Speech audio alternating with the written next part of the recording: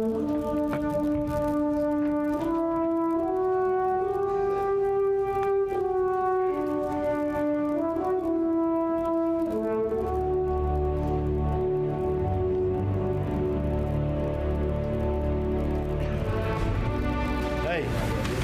got a great opportunity. We've got a dandy out there waiting on us.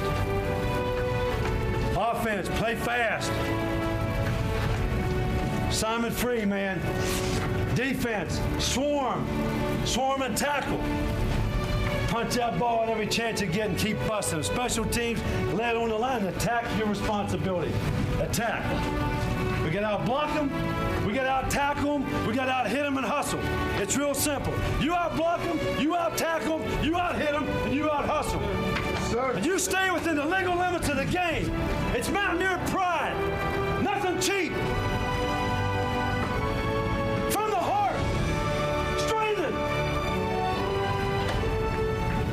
I'm proud to be with you. I'm proud to be with you. I picked you a good one, didn't I? Sir. We got a good one. We were going to outstrain and out-hit these guys. Let them know. Leave no doubt tonight. Leave no doubt tonight. No doubt. They shouldn't have played the old gold and blue. Not this night. Yes, sir. Not this night. Don't leave your wingman ever, ever, ever bail out on your brother. You help, you strain, and you just fight. Start fast. Stay on top of them. It's a game, lad. Let's have fun and go get us a big victory. Everybody needs encouragement. Everybody needs somebody to believe in them, to cheer them on, somebody to be there for them when life gets hard. And I do not know a message that is more encouraging than the gospel of Jesus Christ. The Lord calls himself the God of all encouragement or comfort. The Holy Spirit's name, Paraclete, means the comforter or the encourager. And so the encouraging good news of Jesus Christ flows out of who God is, the encourager. And often when we read in the New Testament the word comfort, it can also be translated as encouragement. And so 2 Corinthians 1:3-4 says, "Blessed be the God and Father of our Lord Jesus Christ, the Father of mercies and God of all comfort," or encouragement, who comforts or encourages us in all our affliction, so that we may be able to comfort and encourage those who are in any affliction, with the comfort and encouragement with which we ourselves are comforted and encouraged by God. So one of the reasons God comforts and encourages us in our afflictions is so that we may be a comfort and encouragement to others. So God's comfort and encouragement is not merely supposed to saturate our hearts and stay there, but the encouragement we have received from Christ, God is saying, will hopefully flow out of us and onto one another. You know, life can be so hard at times, and Jesus wants his followers to encourage one another. God wants our gatherings to be an encouraging time for us. If you are a Christian, then God wants to work through you to give encouragement to other believers and to be encouraged by other believers. And so to encourage others means to build them up, to strengthen others, to comfort others, to cheer others on. That was my daughter's definition, which I like. We can encourage one another in all sorts of ways, right? Through a pep talk, through a compliment, through words that give strength to others, through an encouraging note or text, through a thoughtful gift, or also just through your physical presence with somebody. However we encourage one another, we know this: none of us is over-encouraged. That's reality. None of us is over-encouraged. In fact, one of the reasons God designed us as Christians to share life together is so that we will strengthen and encourage and comfort one another.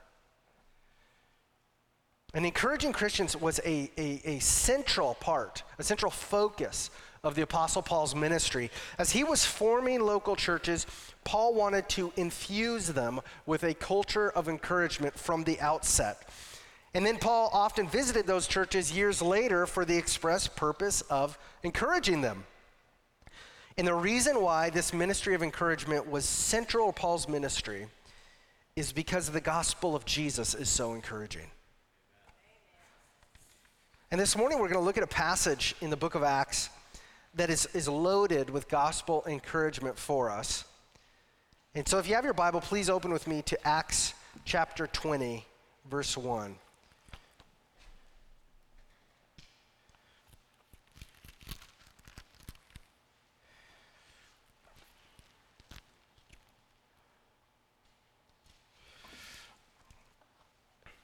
So the context here is that the Apostle Paul is wrapping up his dramatic 2-year ministry in the city of Ephesus. And remember, the great riot in Ephesus was just squashed by the town clerk. And so now Paul is getting ready to leave for Macedonia, which is the region where churches like Philippi and Berea, Thessalonica were. And so before we read this, let's ask the Lord to help us. Lord, we just thank you, God, for being the encourager. We thank you, God, that you're our heavenly Father, that you're the God of all comfort. We thank you for rescuing us from despair and futility in our lives. We thank you for rescuing us from darkness and for calling us into your kingdom of light and hope and life and encouragement. And Holy Spirit, we just ask that you would please use your word today to encourage your people. And also use your gospel to effectively call to yourself those who are not yet your people. We just ask, Lord, you would help us focus now on your word, saturate in this gospel encouragement you have for us, and to exalt your name in our minds and hearts. And we pray this in Jesus' name. Amen. All right, I'll read through Acts 21 to 16. After the uproar ceased, Paul sent for the disciples, and after encouraging them, he said farewell and departed for Macedonia. When he had gone through those regions and had given them much encouragement, he came to Greece. There he spent 3 months, and when a plot was made against him by the Jews as he was about to set sail for Syria, he decided to return through Macedonia. Sopater, the Berean, son of Pyrrhus, accompanied him, and of the Thessalonians, Aristarchus and Secundus, and Gaius of Derbe, and Timothy, and the Asians, Tychicus and Trophimus. These went on ahead and were waiting for us at Troas. But we sailed away from Philippi after the days of unleavened bread, and in 5 days we came to them at Troas, where we stayed for 7 days. On the first day of the week, when we were gathered together to break bread, Paul talked with them, intending to depart on the next day, and he prolonged his speech until midnight. There were many lamps in the upper room where we were gathered, and a young man named Eutychus, sitting at the window, sank into a deep sleep as Paul talked still longer. And being overcome by sleep, he fell down from the 3rd story and was taken up dead. But Paul went down and bent over him, and taking him in his arms said, "Do not be alarmed, for his life is in him." And when Paul had gone up and had broken bread and eaten, he conversed with them a long while, until daybreak, and so departed. And they took the youth away alive, and were not a little comforted. But going ahead to the ship, we set sail for Assos, intending to take Paul aboard there, for so he had arranged, intending himself to go by land. And when he met us at Assos, we took him on board and went to Mytilene. And sailing from there, we came the following day opposite Chios. The next day we touched at Samos, and the day after that we went to Miletus. For Paul had decided to sail past Ephesus, so that he might not have to spend time in Asia, for he was hastening to be at Jerusalem, if possible, on the day of Pentecost. Now, inside your bulletin, there should be an insert with a colorful map of Paul's third missionary journey. Looks like this. You guys see that? Some of you have that? Okay, sweet. So in the center of the map is the pink region called Asia, which is modern-day Turkey. And in the southwest corner of Asia is the city of Ephesus. So everything we just read starts in Ephesus and includes all of Paul's travels west of Ephesus until he returns just south of Ephesus in Miletus. Okay. Now, when I first read today's passage, I didn't think to myself, oh, this passage just oozes with encouragement. Actually, there's often a lot of humor associated with this passage normally about Eutychus, right? About the dangers of sleeping during a sermon, or the dangers of preaching too long, or the danger of preaching at nighttime. But as I looked at this passage more closely and read some commentaries about it, I discovered that the passage is really about encouragement. And this passage shows us 7 ways that encouragement is central to the message and mission of Jesus. Okay, first, let's begin by looking at the incident described in the middle of the passage because it most vividly displays the encouragement we have in the gospel. So verses 8 to 12 tell us that Eutychus was a young man, probably between 8 and 14 years old. And it was nighttime, and the upper room where these Christians were meeting had lamps that both lit up the room and warmed up the room. And as Paul taught into the night, Eutychus was seated next to the window, which was probably just a big hole in the wall. And Eutychus eventually fell into a deep sleep. He lost his balance. He fell out of the window, dropped 3 stories, hit the ground below, and he died immediately. And everybody rushed down to see if Eutychus was okay, only to find that he was already dead. And it's worth noting here that the person writing this account was Luke, who was not only an eyewitness to this, but he was a doctor. Okay, he was a physician. And he writes here that Eutychus was definitely dead. But then Paul was led by God to do something similar to what some of the Old Testament prophets did and what Jesus did.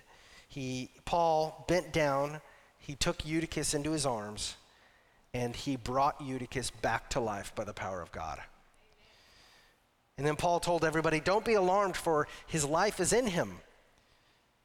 So note that he didn't say that Eutychus did not die because the boy's death had already been established. Paul rather was telling the crowd, don't be alarmed because the boy's back from the dead.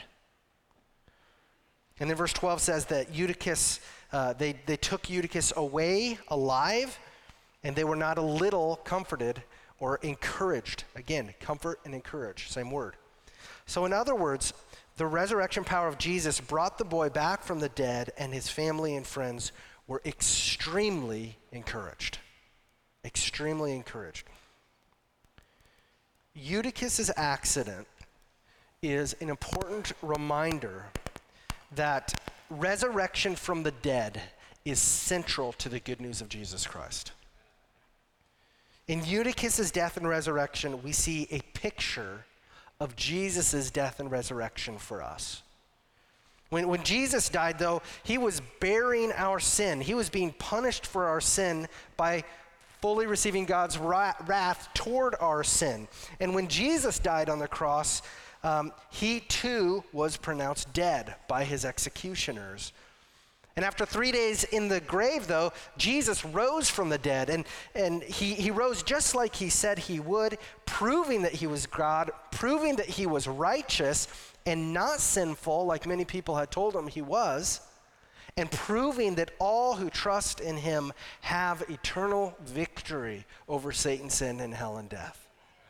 And so when we read about Eutychus's death and resurrection here, we see a very encouraging picture of what Jesus did for us. But Eutychus's death and resurrection, it's more than a picture, it's also a promise. It's a promise to every person who unites him or herself to Jesus by putting his or her faith in Jesus.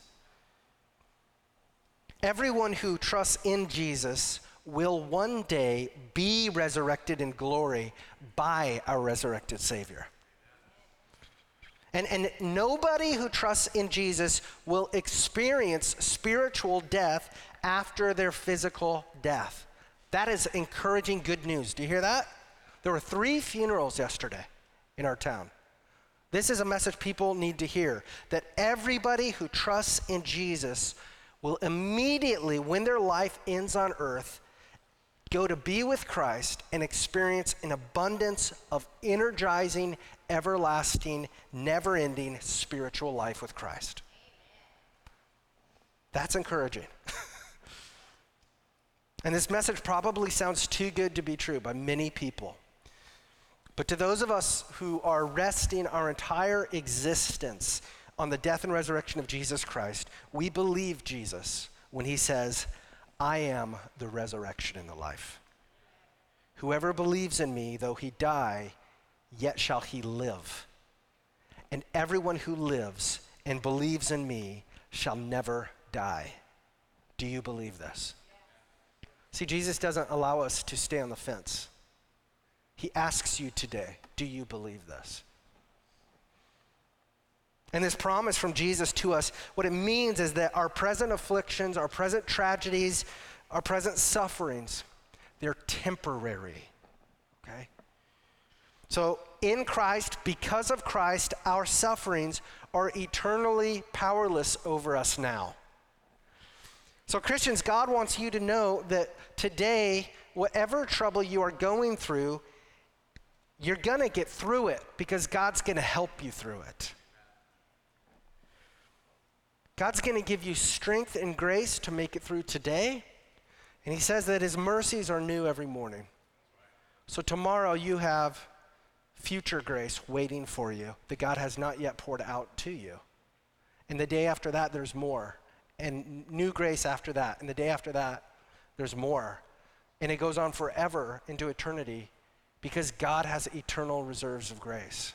He doesn't run out. That's encouraging news for us. And after we've suffered a little while, Jesus promises that he's going to restore us and our loved ones in Christ with the fullness and by the fullness of the resurrection power of God. Now, many of us in here have not received different types of healings that we have asked for, but what God wants you to know today is that healing is coming, Christian. Okay? Many of us have not been spared from terrible tragedies and accidents.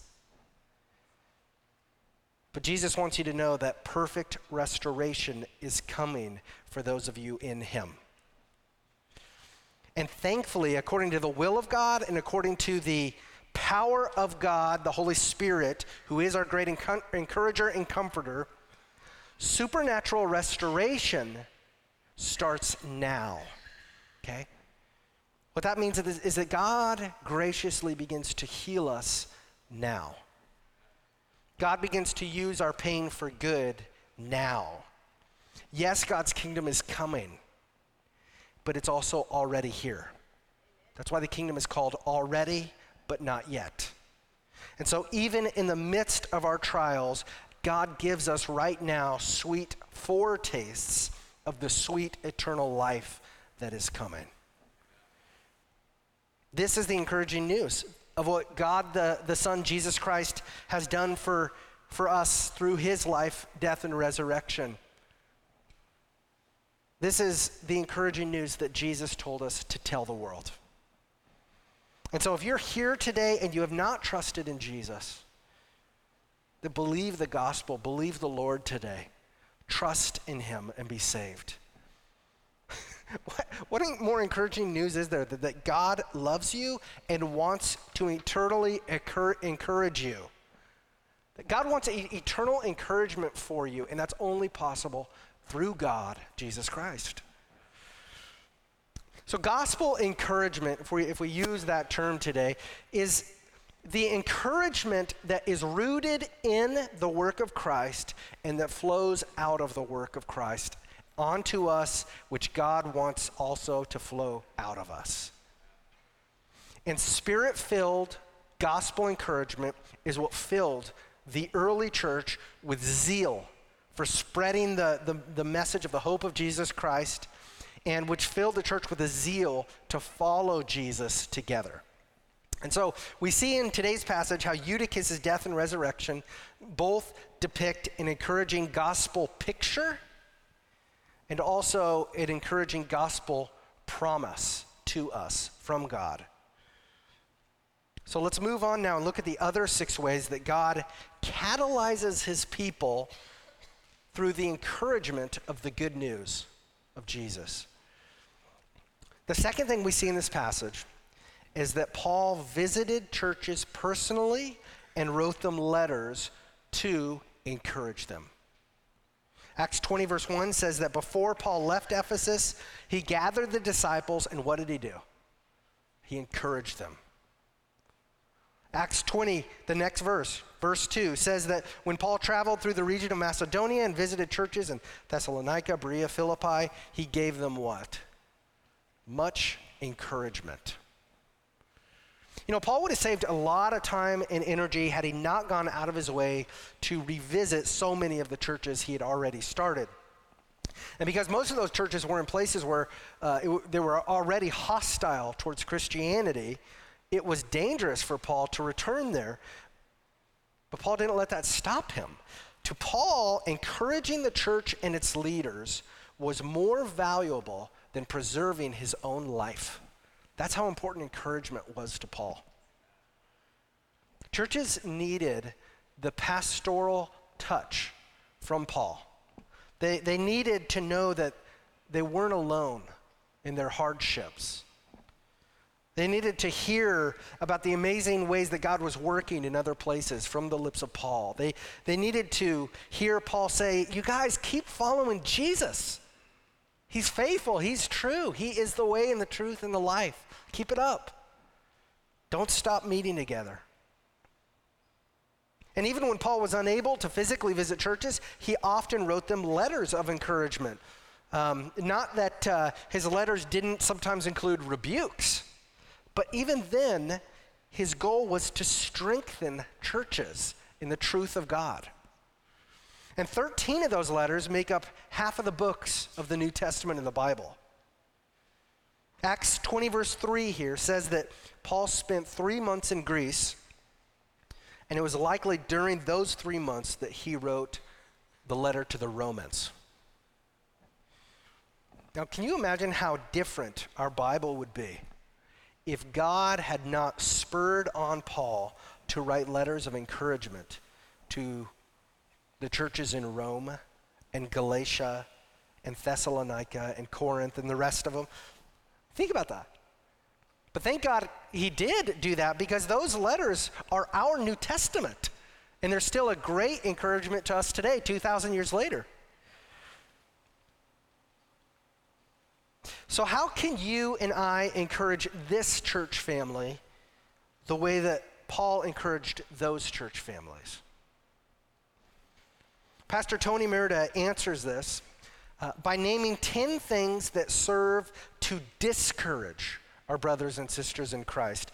And I want to quickly share those, but I also added 10 opposite things that serve to encourage our brothers and sisters in Christ. So look at the other side of that insert I gave you in the bulletin, and you'll see a grid that says encouraging versus discouraging. And as I read through this list, just evaluate yourself. Ask the Lord to help you as you look at this list, to identify areas that God wants to help you with so that you can be a greater encouragement to the other Christians here. So discouraging, being harsh toward or critical of one another, versus encouraging, which is being gentle and complimentary of one another. Discouraging, being angry with one another versus being calm with one another. Discouraging, envying one another versus being happy for one another. Disrespecting one another versus respecting one another.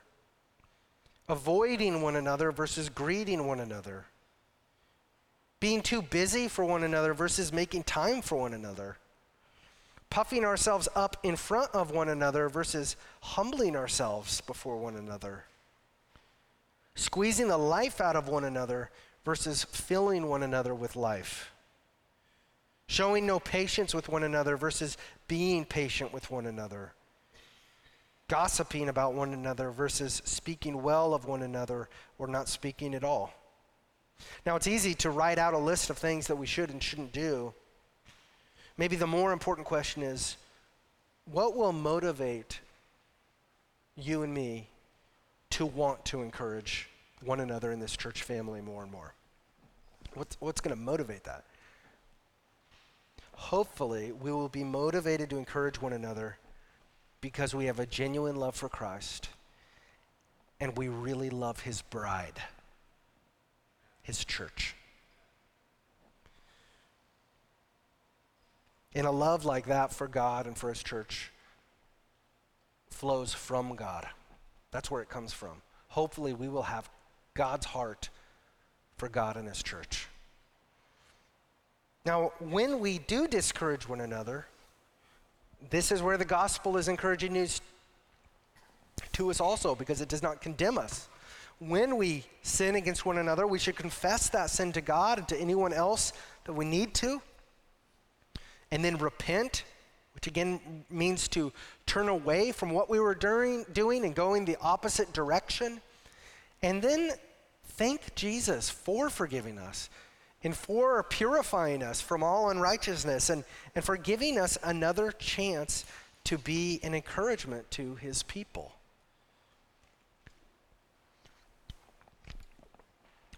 Third, today's passage shows how encouraging it is to link arms and serve the Lord together. How encouraging it is to link arms and serve the Lord together. Acts 20 verse 4 lists the names of 8 Christian men. And we know from you could study it more, but we know from the names of these men, from where they were at, that they were from different social classes. Some of them were probably slaves. Some of them were probably rich aristocrats. And some of them, they were of different races, and they were from different towns. But they were united together as a band of brothers by their faith in Jesus.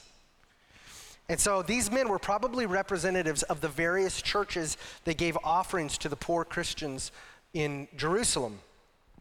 And these men were accompanying Paul as he made his way to Jerusalem. And as a big group of men, they could more safely transport the offering to Jerusalem than if Paul were doing it alone. Now, if you look at the front of your bulletin, it's kind of like a little treasure hunt today, huh? If you look at the front of your bulletin, you'll see that serving together is one of the ways our church is committed to making disciples. And that's because something really special happens when God's people serve together in his name.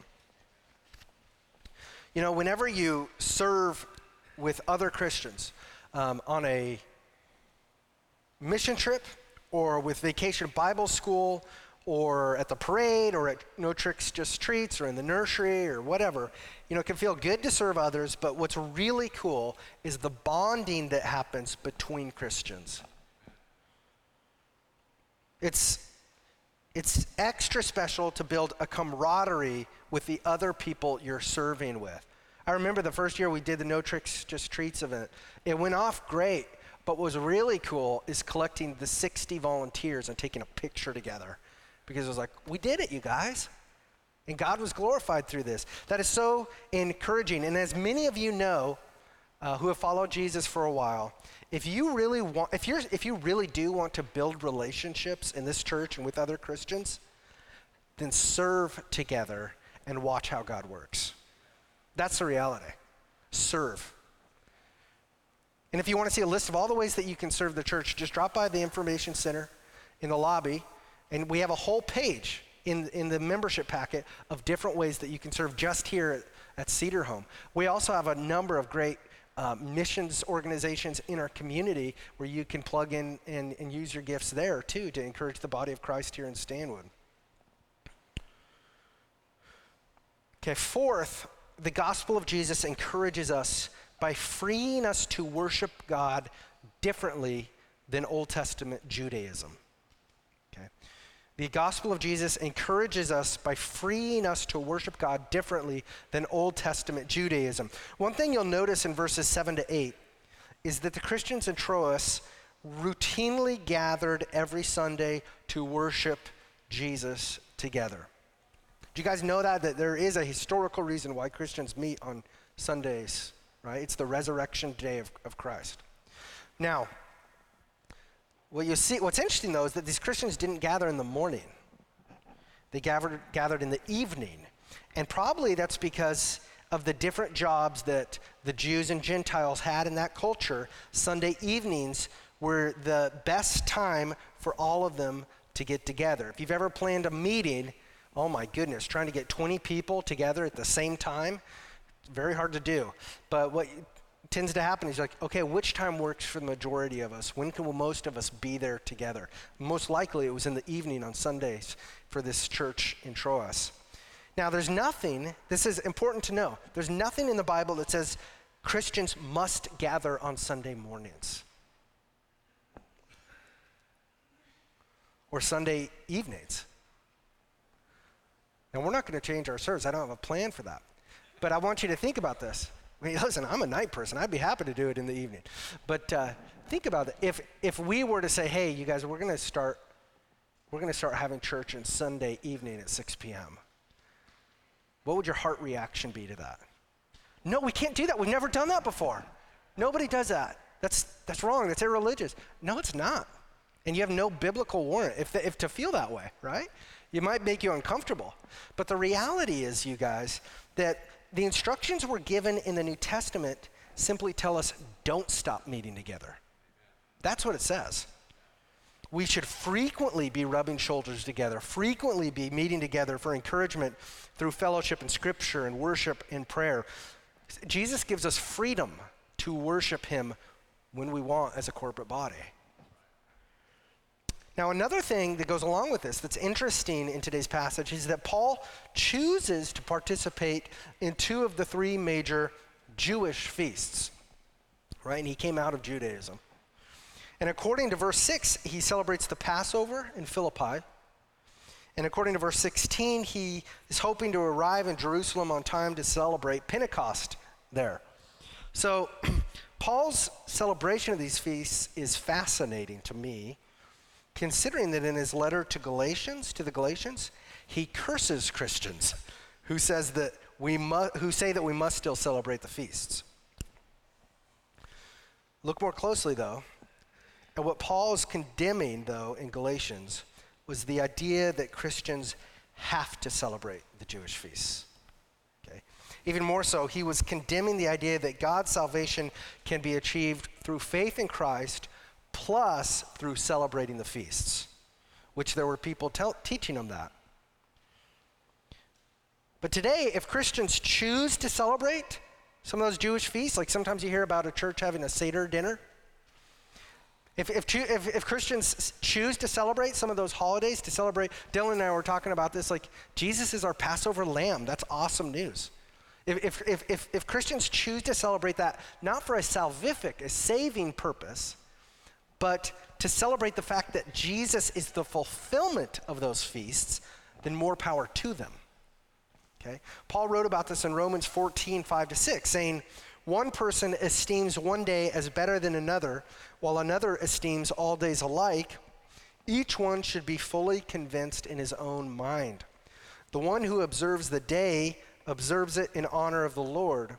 The one who eats in honor of the Lord, since he gives thanks to God, while the one who abstains in honor of the Lord and gives thanks to God.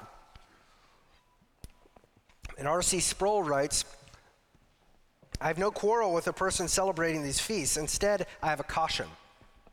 My concern about some who celebrate these feasts is that while they profess their dependence on the finished work of Christ alone, some seem to believe that feast-keeping somehow elevates their Christian walk. All of our subculture convictions within the church carry this danger. We want to be superior Christians who have glommed on to the secret way. Then we go out with all the zeal of an Amway salesman trying to get all our friends on board. Paul, he says, however, is far more easygoing. he described his Hebrew roots as dung. What matters is that we know Christ and the power of his resurrection. Fifth, today's passage shows us that Christians love to gather together when it's encouraging to them. Christians love to gather when it's encouraging to them. According to verse 7, the Christians gathered on the first day of the week to worship the Lord in several ways, by sharing a meal together, which almost certainly culminated in taking the Lord's Supper together, and by soaking in teaching from God's word. That's what they were doing. And other New Testament passages indicate that the believers also prayed together and sang worship songs together.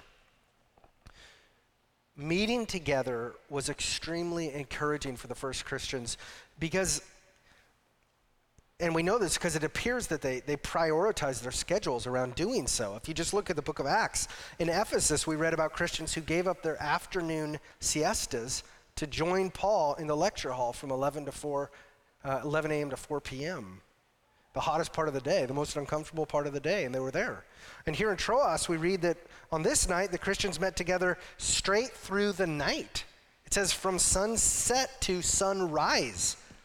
They weren't worried about how much time it took, right? They were there to worship God and to encourage one another. And this is very different from our Western mindset, in which we often expect all of our events to start on time, and then within the first 20 minutes, we're all checking our watches to see how much longer it's going to take, right? Listen, there are 168 hours in your week.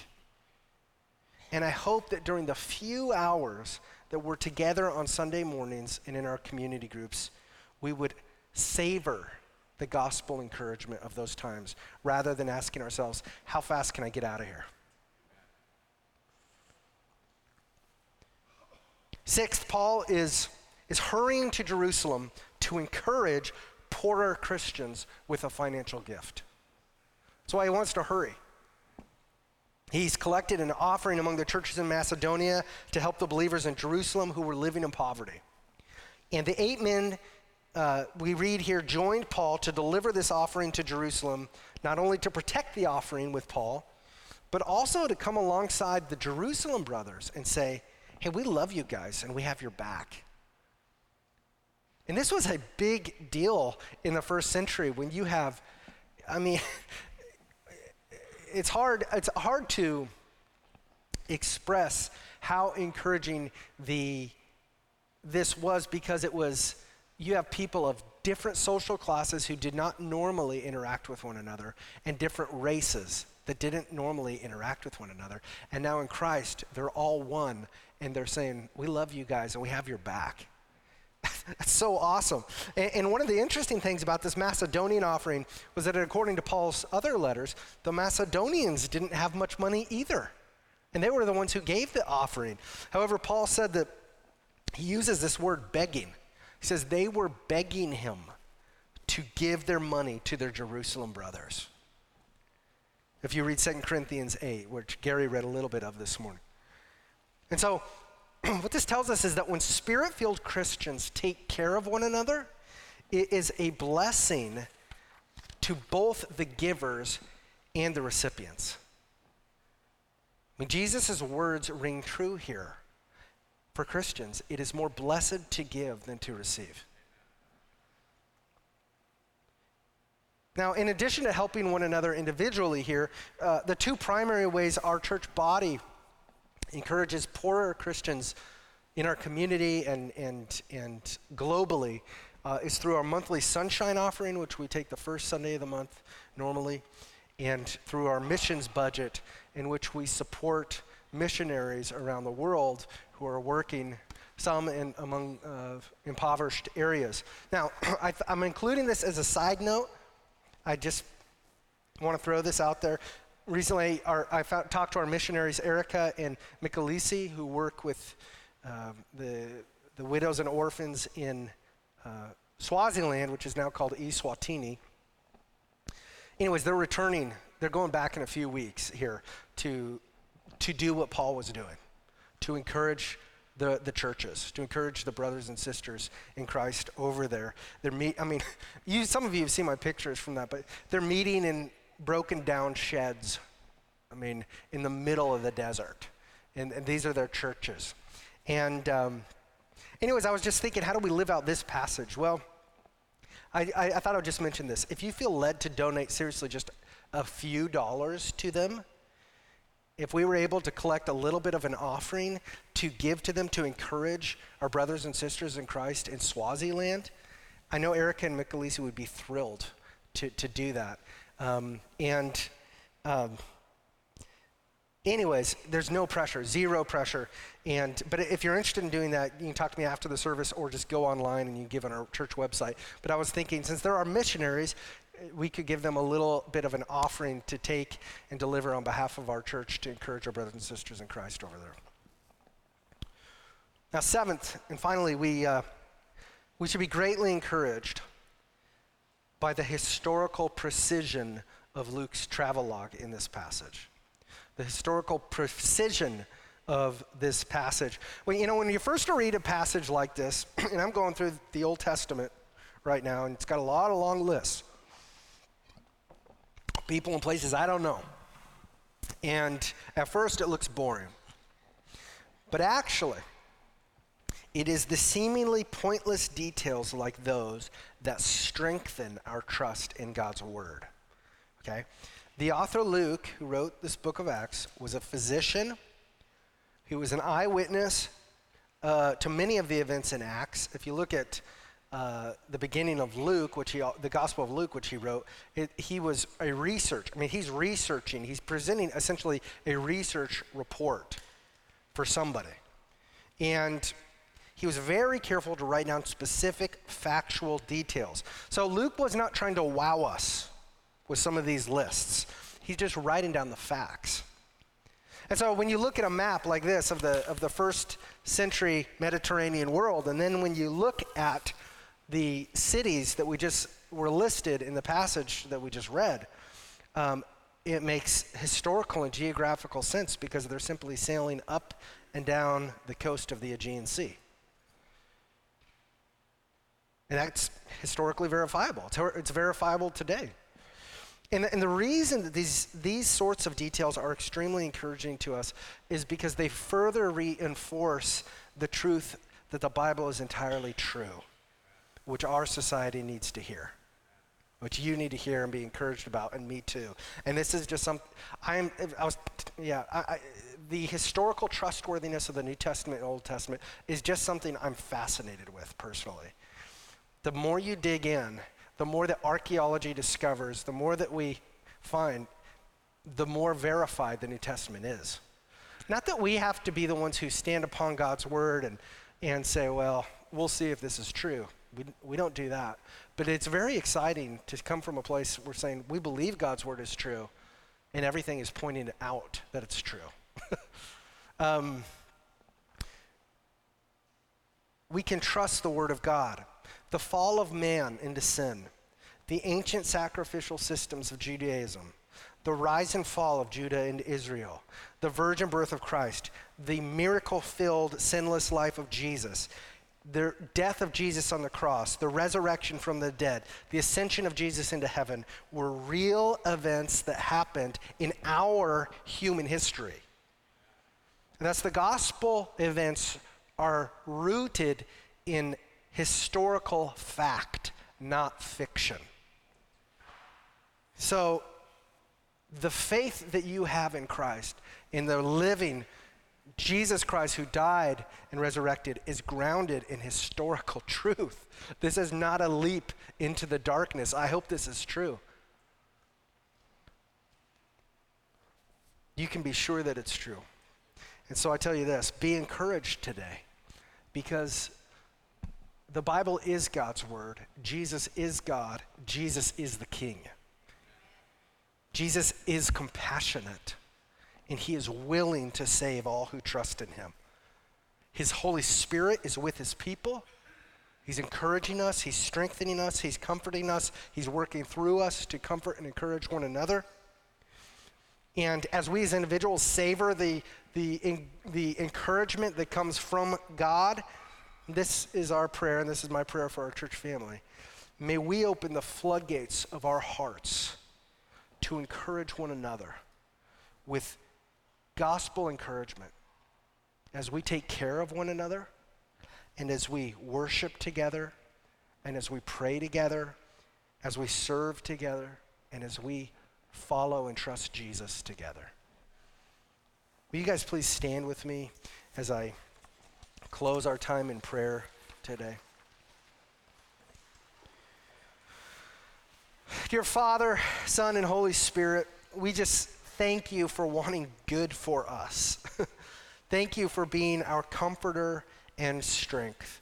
Thank you for encouraging us by your Spirit with all of these gospel encouragements. Lord, please fill us with your love, fill us with your truth, with your strength. Make us Spirit-filled encouragers of one another. Make us builders and strengtheners of this church family. And with the Apostle Paul, we ask, may you, the God of endurance and encouragement, grant us to live in such harmony with one another in accord with Jesus Christ, that together we may with one voice glorify the God and Father of our Lord Jesus Christ. Amen. Amen. Love you guys. Thank you for being here. If you're new here, we would love to meet with you out in the lobby and just say hi for a few minutes. Thanks. Have a great day, you guys.